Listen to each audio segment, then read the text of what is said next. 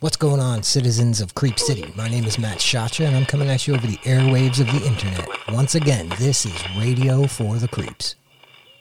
Before I get into the subject of the night, I just wanted to note a few things that I thought were pretty cool.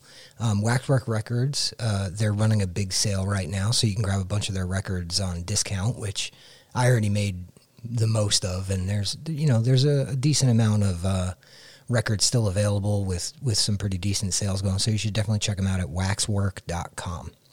Aside from that, one other thing that I thought was pretty notable from the world of horror this week, today the folks from Universal and Blumhouse, they did a watch party of Halloween 2018. They had David Gordon Green, Jamie Lee Curtis, Jason Blum, a whole bunch of folks from the cast and crew of Halloween 2018.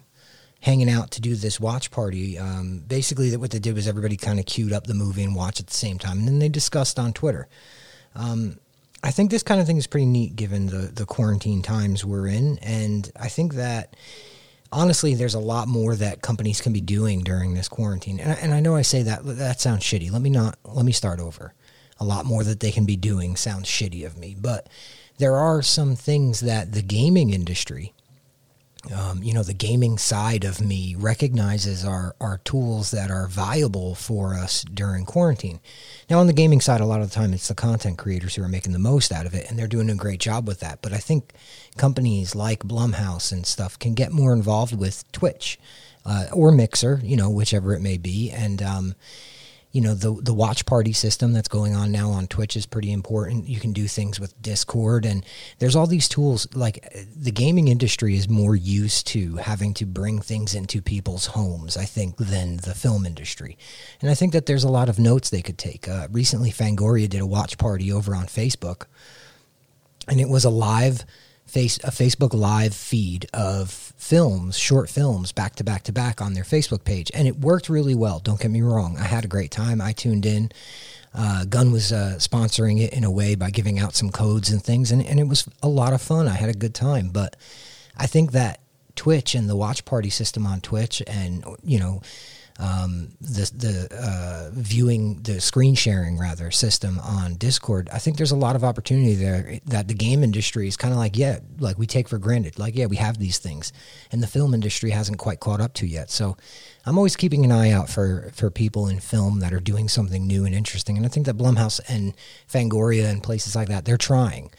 Another one that I noted recently was Shudder has the Shudder TV situation where you can watch The Last Drive-In, for instance, essentially live. It's pre-recorded, but, on the Shudder TV app when it premieres. Now, there's all kinds of cool things they can do there. They can run all kinds of stuff in that space. If it's a stream to the app, there's a lot they could do with that. And I think that we're starting to see the film industry kind of catch up to these in-home entertainment, avenues, but I think the game industry is just so much more used to it. Maybe we're all a bunch of weird video game recluses or something, and that's why we have to be used to the idea of, we do things at home, and we have to get it into their homes so they don't leave the couch, or whatever the case may be, but we take them somewhat for granted, and I think the film industry is catching up, and I think that's pretty cool. There's definitely a lot of people doing a lot of cool things, but they could do more, and I think that there's room there for this to expand. Little bit of a silver lining coming out of quarantine is how VOD and streaming services are working with, the film industry is working with VOD and streaming services to do cool things like this. And I hope that this lives beyond COVID-19. Now, aside from that is kind of the latest in the world of horror.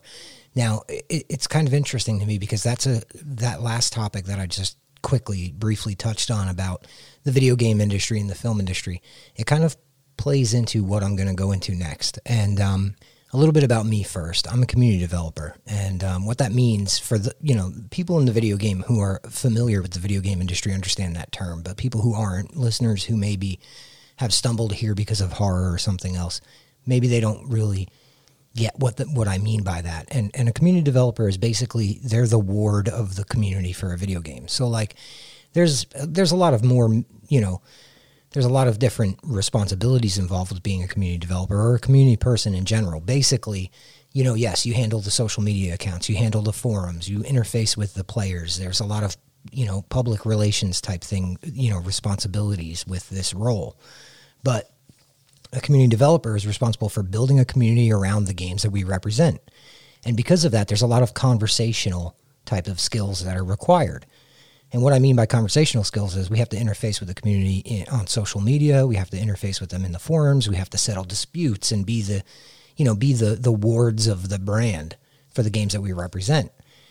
And I think that gives me a certain kind of understanding of how these conversational topics work sometimes. And the next topic that I'm going to talk about is very conversational, but there's also some hard facts in it. So I don't want to reduce anything to, it's just a misunderstanding of conversation, because it's more than that. But I want to talk about some of the recent situations in the horror community that have made a significant portion of the horror community feel alienated or feel excluded or feel unwelcome. And, the most recent of which is some things that have come up about Joe Bob Briggs, of Joe Bob of The Last Drive-In. And, some of the things that he said that were a bit more insensitive. And now, first of all, I want to note that I'm not going to get into, I'm not going to get into a bickering match. I'm not going to get into a smear campaign either. I'm not here to try and be a hero for the cause of canceling anyone. That's not my business. That's not my place. That's not something that I'm interested in doing. It's not the way I operate. It's not the way I think.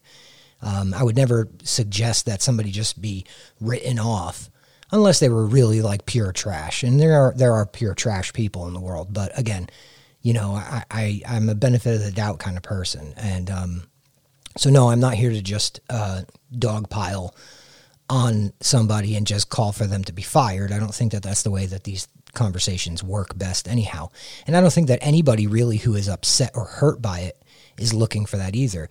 But the impression I'm getting from what I can see, read, hear, understand is that it's more a matter of understanding and growth than anything. And I think that that's, important to note, because number one, it means that the people who are kind of upset about the situation or feeling, excluded or removed or cast aside because of these comments and things, I think it really says something about the integrity of their character, that they're not just headhunting, they just want understanding. And that's something that causes a lot of sympathy and empathy with me. I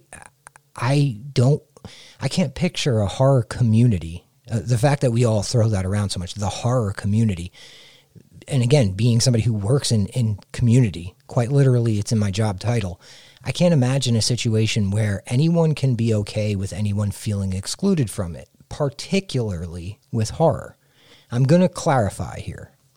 Now, again, because I'm not here to headhunt, I'm not digging up articles and dredging out things to note as evidence of A or B or C or anything like that. That's not really what I'm trying to do.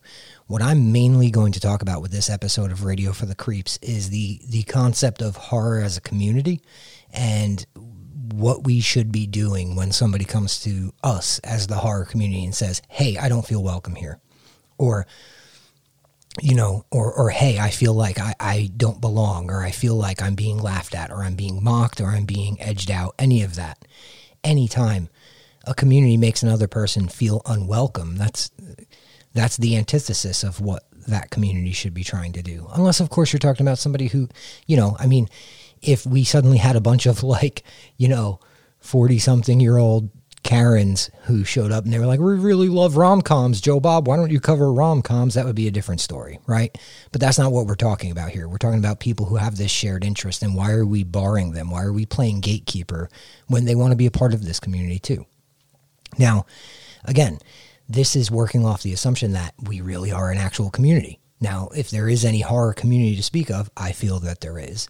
If there is any real horror community to speak of, though, why would we ever want to be excluding other horror fans or making jokes or comments or anything that's going to make other horror fans feel excluded?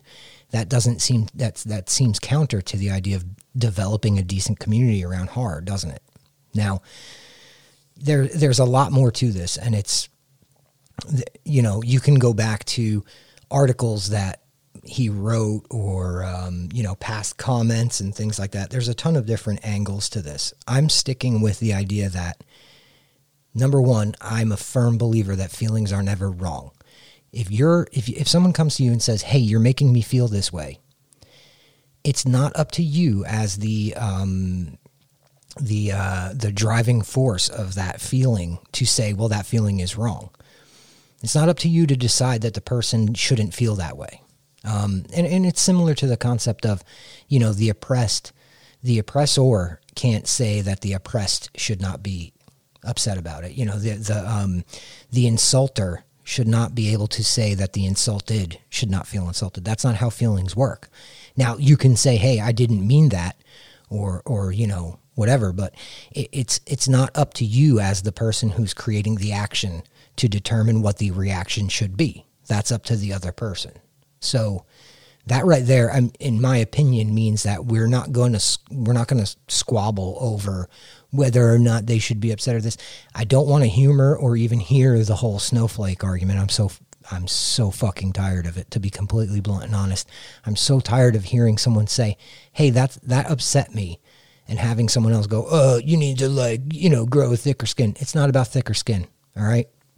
It's about understanding how things make you feel and being in touch with yourself and understanding yourself enough to know when you need to stand up for yourself. The whole idea of you can't take a joke or you can't, no, that's bullshit. Don't even want to hear it. So again, when someone comes to you and says, hey, you're making me feel this way. Hey, you're making me feel excluded. Hey, you're making me feel like I'm not a part of that club, right? You have two options. You can either A, do something about it. You can try and change the situation to make the person feel more welcome, or you can stand by the thing you said, right? This is going to come up again, and it's very important to the central point I'm trying to make with this episode. You can either say, hey, that wasn't my intention to make you feel that way. I want you in our club. Come on in, and we're going to modify things a bit so we don't make you feel excluded again. Or you say, no, thanks. You don't belong here. Now, I know, listen, I don't think anybody's trying to say, hey, you don't belong here, but that's the impression that's being given. And that's, in my humble opinion, not okay for any community to function that way. For any community to say, this is how you're feeling, and yeah, fuck it, we're not going to change anything to make that situation any different for you, that's not a mindset of building a healthy, thriving community around a shared common interest. And in this case, it's horror. Now, of course, there's more to that, but that's me trying to reduce this to the bare bones of the conversation. Now, as much as I know I rolled off on a bit of a tangent there, the basic point here is the same. There's a group of people who feel like they are not welcome in our community. And now that's, as a member of said community, that's not anything I want a part of. So what do we do? Where do we go from here? The correct answer is we modify our language and we modify what we see as acceptable. We modify our behavior, our humor, all of these things so that we make sure that we're being as inclusive as we can, because ultimately horror is everyone's, right? Growing up, I grew up kind of a geek and got picked on. I got into punk rock and horror around the same time. I have a whole spiel on punk rock and horror that I'll get into some other time. Basically, the two felt like they went hand in hand for me, because the feeling of being outcasted by friends and people who I grew up with, I was close with growing up, who then outcasted me at a certain point. Those feelings, they related well to punk rock. They also related well to horror, and it was something that my interest in punk rock and my interest in horror both made that feeling of alienation actually stronger, because there were a lot of people who were like, why do you listen to the weird music and why do you watch the weird films, whatever. So for me, being into horror, I always felt a little bit of a misfit, and my upbringing, my formative years, I'll say, were spent around this mentality of, well, if you're treating me like a misfit, then I'm going to embrace the misfit in me and be as misfit as I can. And so I grew up, spiking my hair and watching gory horror flicks, right? It was something that I always loved about horror too, was that it was similar to punk. A lot of punk rockers can be elitist and kind of jerks, to be completely honest, but there's a lot of them that aren't, and they're very understanding people, and they welcome you in.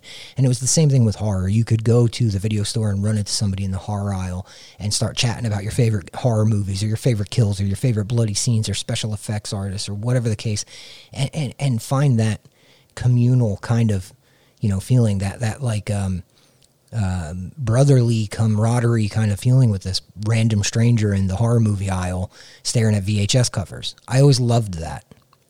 I loved the kind of upstart nature of horror, where magazines like Fangoria were putting gore and things like that in their magazine and putting it in the forefront there.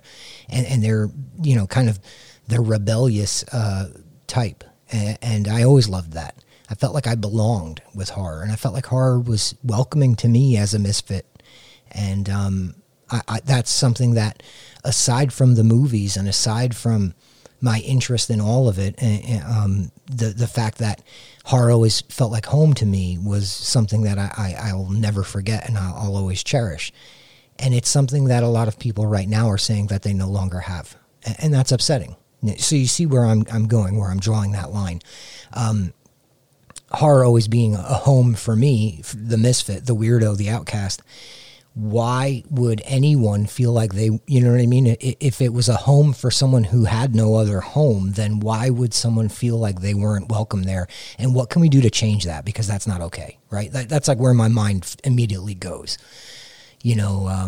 This is a thing that I found comfort in. It was a bit of a life preserver for me. I want to share that life preserver with others. I don't want to hoard it for myself. And I think that that's, vital to the argument about being, elitist and hipster about it, or being welcoming and communal. And I think that elitist hipster nonsense of, this is our thing, you noob, you poser, you this, you that, all that other language in these communities like video games or music or movies, all of that elitist language is designed to build walls around your fandom as opposed to opening doors. I'm a firm believer that we need, fewer gatekeepers and more welcome wagons. We need more people that are interested in horror to feel comfortable saying, I really dig this horror stuff, man. And well, come on into the fold and hang out. Like, here's a Fangoria and a Shudder sub. Let's talk. I think that, especially given something that I've noted a couple of times in different casts and things, is the DIY nature of horror. Because, when you welcome that person in, like right there, I make the joke, here's a Fangoria and a Shudder sub, let's get going. You don't know that DIY nature of, man, I really love this stuff. I'm going to work on my own horror script or my own horror movie or my own horror podcast or video game or whatever the hell. That welcoming nature, that sense of community, that's one of the things that I love about this burgeoning, fledgling horror community that we have. So then when I see someone say, I just don't feel welcome because of this, that, or the other, that's really upsetting. Being a member of this new wave of, horror is making a real return right now. When I was a kid, it was like, again, it was that kind of weirdo thing, kind of like, how some music and things like that goes through those periods where there's a period of, it being the weird outcasted thing, and then it gets a little more to the forefront, and then you have this awkward growing phase where everybody wants in, and it's like, well, we have the elitists over here, and we have the welcomers over there, and we have all the new people coming in who, they're eager to learn more about it. Those growing pains that it goes through. I'm a proponent of that. I'm a proponent of the open door horror community. I want everybody in. I want everybody to feel comfortable. I don't see any situation where we need to close the doors. I think that's an absurd way to approach any fandom. And while no one is saying we're closing the doors, they're doing things that are closing the doors. And when called on it, it gets really muddy and icky, to be completely honest. Now, you may not sit there and say, get out, so-and-so, get out this, that, the other. But when someone comes to you and says, hey, I don't really feel welcome here, and your reaction is hostility, anger, being defensive, combative, and aggressive, that's certainly not making the case for inclusiveness and welcoming kind of spirits. It's not communal, and that's a problem. If we're going to call this a horror community, that's a huge problem. Now, I'm going to take a little sidebar here and mention something. As much as Joe Bob Briggs and The Last Drive-In was kind of the catalyst to start this conversation, I'm intentionally being nonspecific. Because again, I'm not here to dogpile on and say, that's it, grab the pitchforks, let's go get them.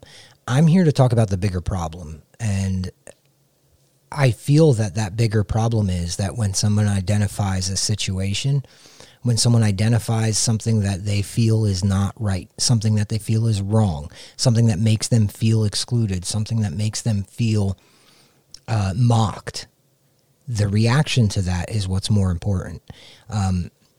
How we react to that and that entire transaction of, hey, you made me feel this way. And what we do with that information and how we handle that information is what's more important than any of this, really. Because let's be honest, I'm not dumb. I know Joe Bob's not going to listen to my podcast and go, hey, he's really onto something.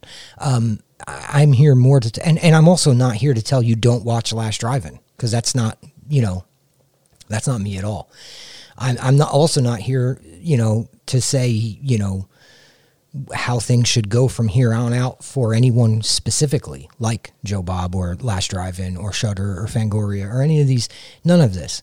That's not my game here. I want to talk about the situation from the top view. I want to talk about the situation from a much different perspective, the perspective of, here's the problem. Whether it's the specifics are Joe Bob said something that was offensive toward the LGBTQIA community that made them feel excluded, or, some other happening down the line a year from now that has the same parameters. Here's the problem. Something was said and done. Someone in high regard is responsible for creating a feeling amongst horror fans that's making them feel excluded from our little club. And how do we handle that? Where do we go from here? What's the response? How do we deal with this? What do we do in order to not see this happen? So again, yes, there's a catalyst for this conversation. I'm not, that is the catalyst. Don't get me wrong. But there's more to this topic than just these specifics right now. And that's important to recognize. And I think that's really where the heart of the matter is. B.J. Colangelo is a horror writer, horror filmmaker as well. B.J. put it really well on social recently and said, white people don't get to say something isn't racist. Straight people don't get to say something isn't homophobic. Cis people do not get to say something isn't transphobic. Men don't get to say something isn't sexist, and oppressors don't get to say something isn't oppressive. That is kind of a core part of my point here. When someone comes to you and says, this made me feel this way. Now, again, I say often feelings are never wrong. For the person who initiated that reaction in the other individual, you don't get to say, well, that's not the case. That's not, you shouldn't feel that way. And nobody wants to hear, well, that's not how I meant it, or, that was just a joke, or, the answer is in what you do from there on out. If you say something, if you make a joke, let's use this hypothetical. You make a joke and somebody says, hey man, that shit ain't funny. That's insulting. And you go, fuck you, lighten up, man. There's a part of you that is standing behind that joke. Whatever you said, whatever, it's not purely humor to you. There's a point in there that you wanted to make. If someone says to you, hey, that joke was insulting, I'm insulted. And you go, oh man, I'm sorry. It's just that easy, right? Now, I don't know any joke that is so monumentally worth it where I would want to upset someone else. I don't know any joke I could make, where if it upset someone, I could be like, I stand by that joke. What are these jokes that we're making? Are we hiding our true feelings in humor? Is that the case? Because if that's the case, then we can own that and say that, right? If you're disguising your true feelings behind humor, own it and say it. And that's fine. Wear that hat, and then people who are insulted by it or who don't agree with it or feel some kind of a way about it can disassociate from you. And that's fine, right? Because, if they're going to get insulted by something that you truly feel, that I feel Return of the Living Dead is the greatest horror movie ever made. If you don't agree with me, I'm not going to say, sorry, I'm going to change my mind on it. So we can just not be friends if that is going to come between us. But I still feel that Return of the Living Dead is the greatest horror movie of all time, right? That's a hill I'll die on, as they say. I'm trying to keep it light, guys, so please don't get upset with me that I mixed in a little Return of the Living Dead humor, okay? When you say something that upsets someone else, you have an option there. When someone comes to you and says, you've insulted me, you've upset me, you don't always have to trigger your defense mechanism. That doesn't mean you're a terrible fucking person and you should go die. You upset somebody. Just dial it back and move on from there and grow. When you own it, you own the mistake. You can also own the statement, but those are two very different things. And we're going to dive a little bit into that now, because you can own either side of this argument. And, they're two very different paths. One is certainly more inclusive than the other. And we're going to cover that now. So that effectively brings us to where we are right now. A thing was said. Thing was done. Situation was created. The response to it has been made clear. People are hurt and people feel excluded from our little club. Moving forward, there's two things we can do. We can own the unintended insult. And again, I'm making huge leaps in benefit of the doubt here, okay? So if we are to believe that we are not excluding others from this group, right? Because, that's the big defense. Oh, come on, we're not excluding you. Okay, if you're not excluding others from this group, then you can own the unintended result. And you can say, my apologies. I'm going to make sure that I do everything I can to not exclude you again in the future, but you're welcome here and we want you to be a part of our community. You can own that, which is, requires a strong back. You're putting it on your shoulders and you're just quietly taking it. There's no need for defense. There's no need for defensive mechanisms, any of that. Or the other side is you can own the statement you made. You can say, that's how I feel. And if it upset you, then I'm sorry, but that's how I feel. And then those people know, hey, well, I'm not going to mess with that guy no more. I don't want anything to do with that person anymore. I don't want any part of anything they're involved in, which is also fine. Right? Anyone insulted by something you do can say, I'm not going to participate in the things that you're involved with anymore. Right? Or you can welcome them in. Now, what sounds more like a community to you? Because I know what I want. I know what I want to see. I want to see the communities that I, choose to be a part of being as welcoming as possible to everyone. So let's dial that back, especially if we're going off of the benefit of the doubt. The big story is, that wasn't how it was meant. It's a shtick or it's satire. We're going to cover the shtick portion and the satire portion in a minute, because I think that those are very specific things that we could talk about. But okay, so you're implying that it's unintended, it was a joke, and that joke upset somebody. Rather than putting it on the person who is upset to deal with it, and by saying things like, well, you need to have a thicker skin, or you need to learn to take a joke, or any of that, you can just throw it on your own shoulders and say, I'm not going to do that anymore, because I don't want to make other people feel shitty, right? I mean, to me, that seems like the clear 100% proper response, but anyhow, so you can just own that side of it, put it on your own shoulders and say, I'm not going to do that thing anymore. Or you can stand by what you said, but that also means it's not a joke anymore. That also means it's not satire anymore. And it also means it's not a shtick anymore. If you're going to stand by what you said, and you're not going to double back on that, and you're not going to take that back, and you're not going to do anything in the future to change that, then what you're effectively doing is saying, nope, that's how I feel. Which by the very definition is not a shtick. It's not satire. It's not a joke.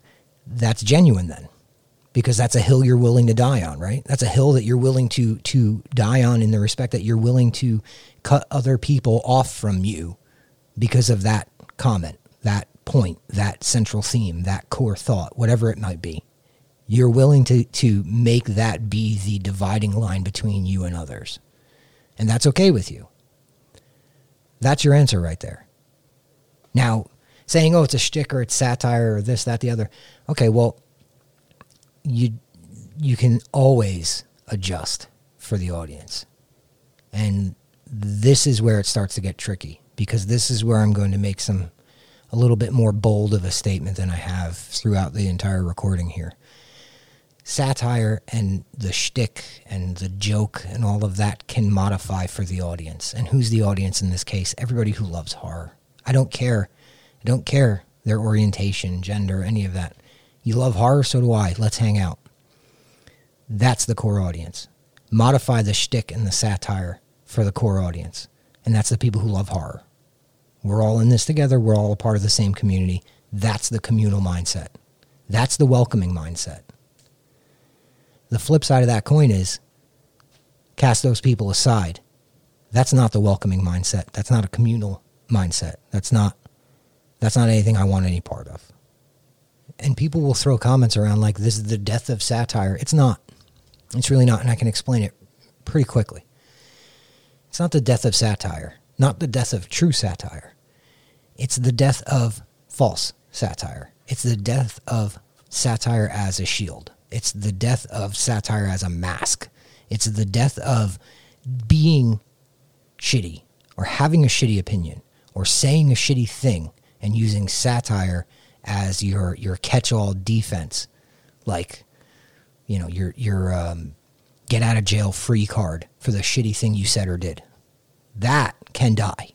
I'm okay with the death of that type of satire because that's not actually satire. And, you know, there's been a million great examples. The Colbert Report being one that came to my mind immediately, and then I'm seeing that across all of social. People are bringing that up. And you know what the key difference there is?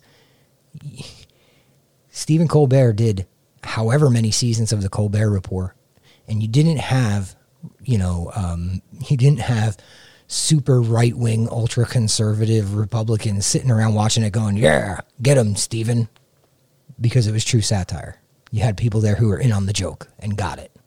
This is not the same, okay?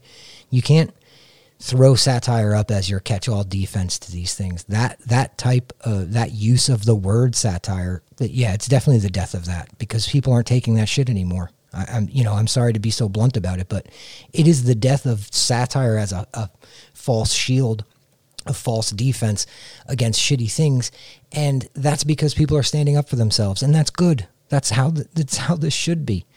We're talking about people who have gone way too long feeling like they're not recognized as people because of their orientation or preference.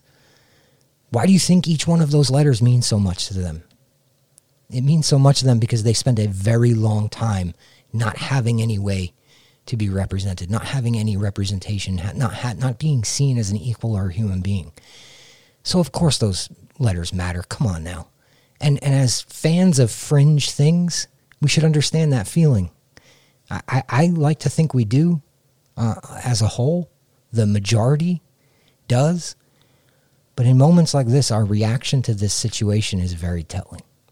Don't throw satire around either as your defense. Because again, as I've said, true satire, everyone's in on the joke. We all get it. And it's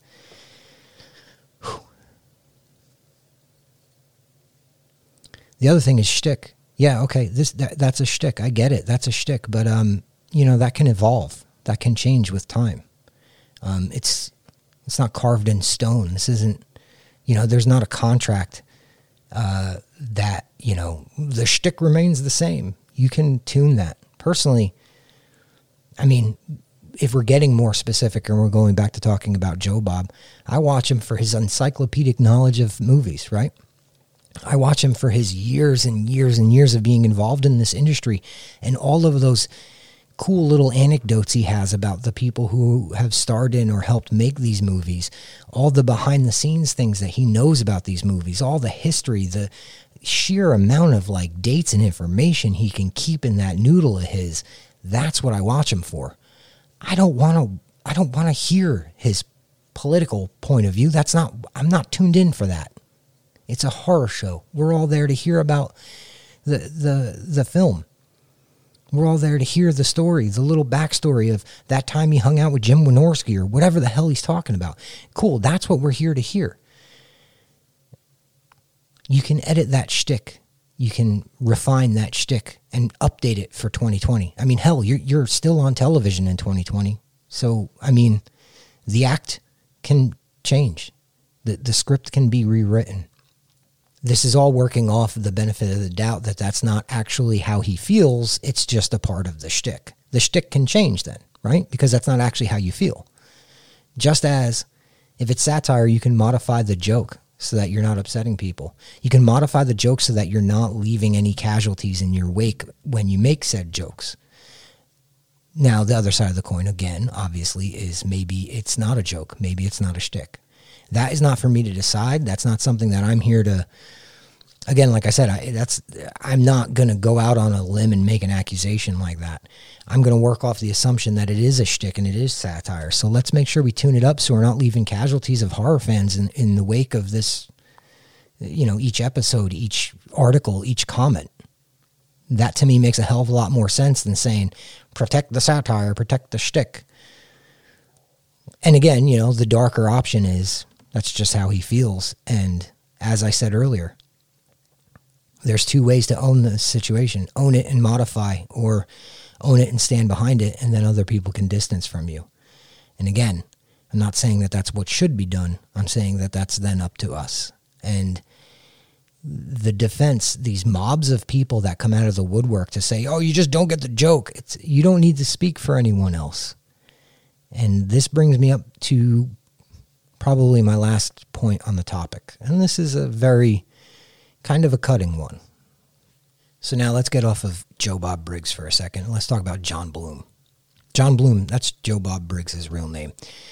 But going off the benefit of the doubt that this is just the character has gone astray on him. Let's talk about John Bloom, the actual man, not the alter ego Joe Bob Briggs. John Bloom's not dumb.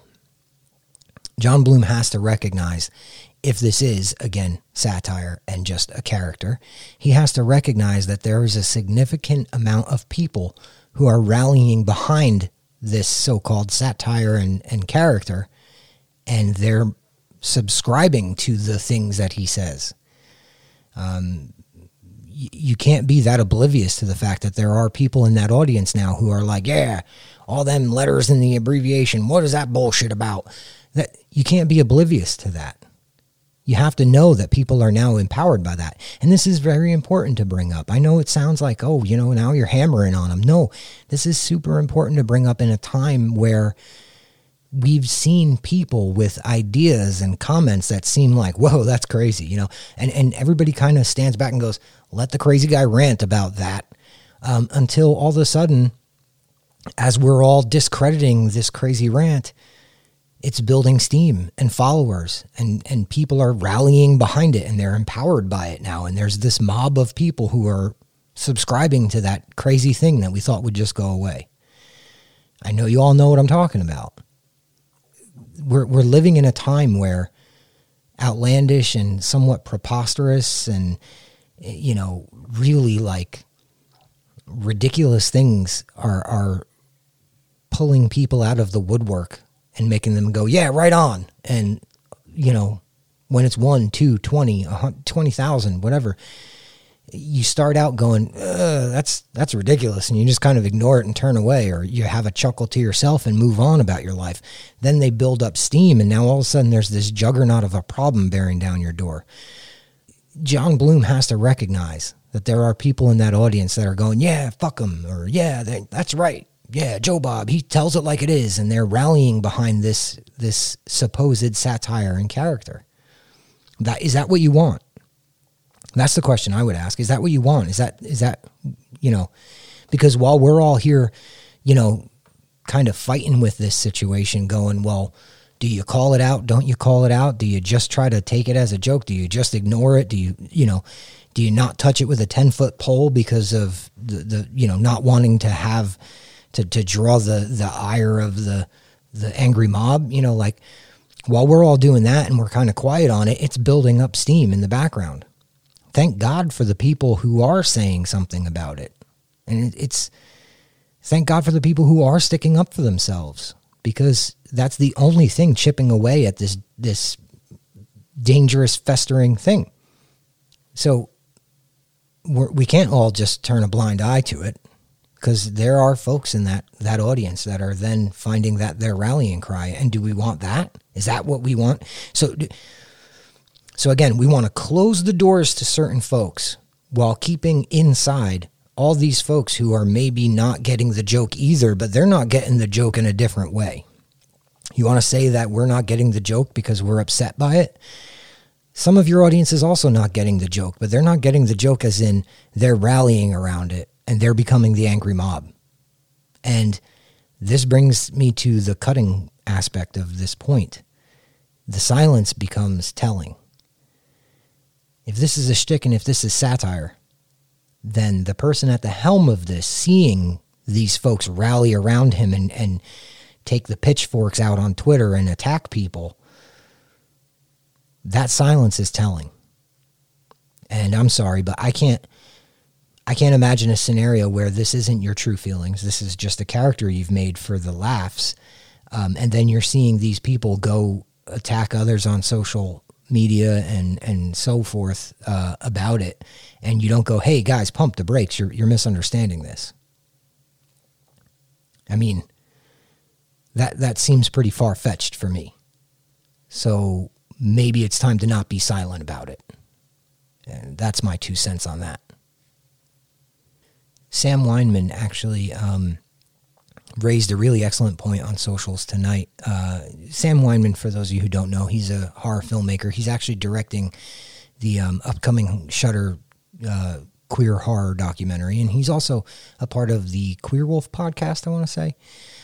So he brought up a wonderful point on social about how the queer community is embedded in horror. Its roots are in horror, and he included some very specific imagery with his posts, including like Hellraiser and things like that. And I think the parallel he drew about, how queer folks want to be at the table, but they don't want to be kicked out before the main course. And the truth of the matter is, it's really their house. They've been there all along. I think that's super telling. And I think that the most heartbreaking part of this is these aren't new horror fans, guys. They're lifelong horror fans like us. They're lifelong horror fans like us that have contributed to everything that horror is. They have made films, literature, video games, whatever the case may be. They're a part of horror, not the horror community. Even putting that aside, they're a part of horror, the thing. They've just always lived this existence of being quieter than they are right now about themselves, about their preferences, orientations, all of that. They've lived kind of in this horror community, being underrepresented, being quieter than they ever should have been or needed to be because of comments like this. And the big difference between all of these years that they've been here this whole time and now is now they're empowered to stand up and say something about it. And this is a vital time for us as a horror community, as a community in general, as a subgenre of everything, as a lifestyle, for Christ's sake. This is a very vital time, because this is the moment where this is not just this one case. Again, much bigger picture here. This is the time where they're empowered enough to stand up and say, hey, that's not okay. They're not shying away into the corners of horror like they have for years and years and years already. They're taking a stand for themselves. And our reaction, what we do going forward as a community, as the people who are free. I mean, I'm free to just exist in the horror community without, someone making a comment that attacks my very being. It's on us now to react accordingly and to set the tone for how we're going to move forward. Are we going to move forward embracing exclusive exclusivity, or are we going to move forward by promoting inclusiveness and promoting togetherness and community? And that's what's important about all of this. Much bigger than Joe Bob Briggs, The Last Drive-In, who he works with, what he said, what magazines he wrote on. Much bigger than all of that is the churning behind-the-scenes moment we're facing right now, where people are saying, this is me, and I'm a part of this community, have been for decades upon decades. I actually made one of your favorite movies, or whatever the case. You're going to hear me, and you're going to stop being a dick to me. And how we react to that is going to be the most telling thing for all of us as members of this community moving forward. That's what's important. That's why this is important. And remember, any time a critic or a public figure becomes too big to be wrong, you're no longer a fan, you're a member of a cult. And not a good cult. Not a good cult like cult classics and like cult cinema. A bad cult like Kool-Aid. And that's not where I want to be. If you think I'm wrong on that note, by all means, feel free to tell me about it. Because you know what? I don't actually know shit. I just have a microphone. This is something that is very important to me. I found my way to horror as a way to be an accepted misfit. And I'm not going to hang out and just quietly be okay with other people being made to feel like misfits by a group of misfits. That's ridiculous. It's absurd. It's not anything I want any part of. And I hope that we all can do the right thing moving forward. And I hope that people who have spoken up and mentioned how this affected them, how tough it is to, kind of navigate all of this, I hope that we can kind of heal this up and all grow together, because I think there's a lot more cool shit in the world of horror to be made, done, enjoyed, talked about. And that requires all of us to be here for it. I've said it a million times and I'll say it again. Fewer gatekeepers and more welcome wagons. And I'm driving that welcome wagon, so let's go. So that's going to do it for this episode. For those of you who are listening and have listened, I know we're only on episode 3, but I haven't heard from you. I want you to reach out. If you're, following this podcast over on the podcast site, there's a link to my social right up there. If not, it's at Matt Shotcha, MattShotcha on Twitter. Let me know what you think of the show. I would like to continue to refine our format, but as of right now, it's off the cuff a lot, and it's kind of what's relevant at the moment in horror each week. And I like that format, but by the same note, I would really love to hear your feedback. So please do reach out. Let me know what you think of the show. Coming up next week, we have a really interesting episode. It's actually going to be a bit longer than our usual 45 minutes to an hour. We're going to sit down with a guest, our first ever guest on Radio for the Creeps, and we're going to talk about Giallo and the American Slasher. Tune in next week for that episode. If you haven't already heard the previous episodes, please do check them out. I'm on Spotify, Apple, Google, everywhere, Stitcher, everywhere you could possibly find a podcast. Radio for the Creeps is there. Thank you for listening, guys. And remember, let's all work together to make sure that we've got fewer gatekeepers and more welcome wagons. Cheers, everybody. Take care, and I'll talk to you next week.